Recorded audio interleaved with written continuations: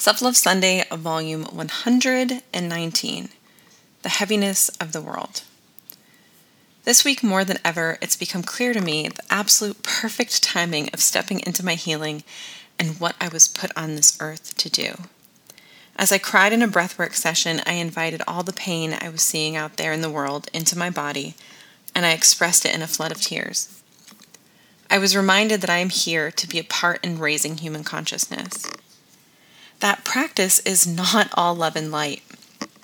It's an ugly exploration of oneself, and it requires looking within and not looking away.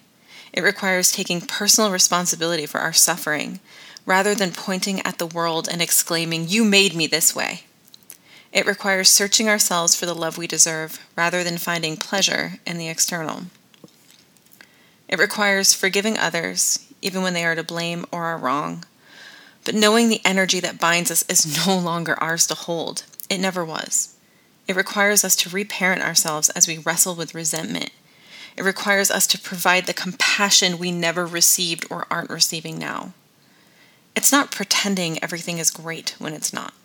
It's not repeating bullshit affirmations over and over again. It's not screaming, "Just love each other," when you are harboring your own hate, justified or not. Inner peace is a bitch to obtain. It's not about everything always going well. That's not a thing. Shit will go wrong. People will be assholes. Mistakes will be made. Plans will fall apart. Chaos will ensue. The external world will keep giving us shit.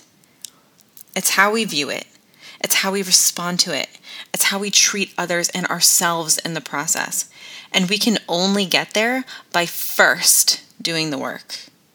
And so this week reminded me that I am exactly where I belong, guiding others, which is so amazing and I love it, but it's also really, really hard. When I find my sense of peace, I can walk through hell with ease. I might fall 1,000 times, but I shall rise. And that's a quote from the song Shedding Skins by the artist Via. Self-love and hugs, your friend, Chrystal.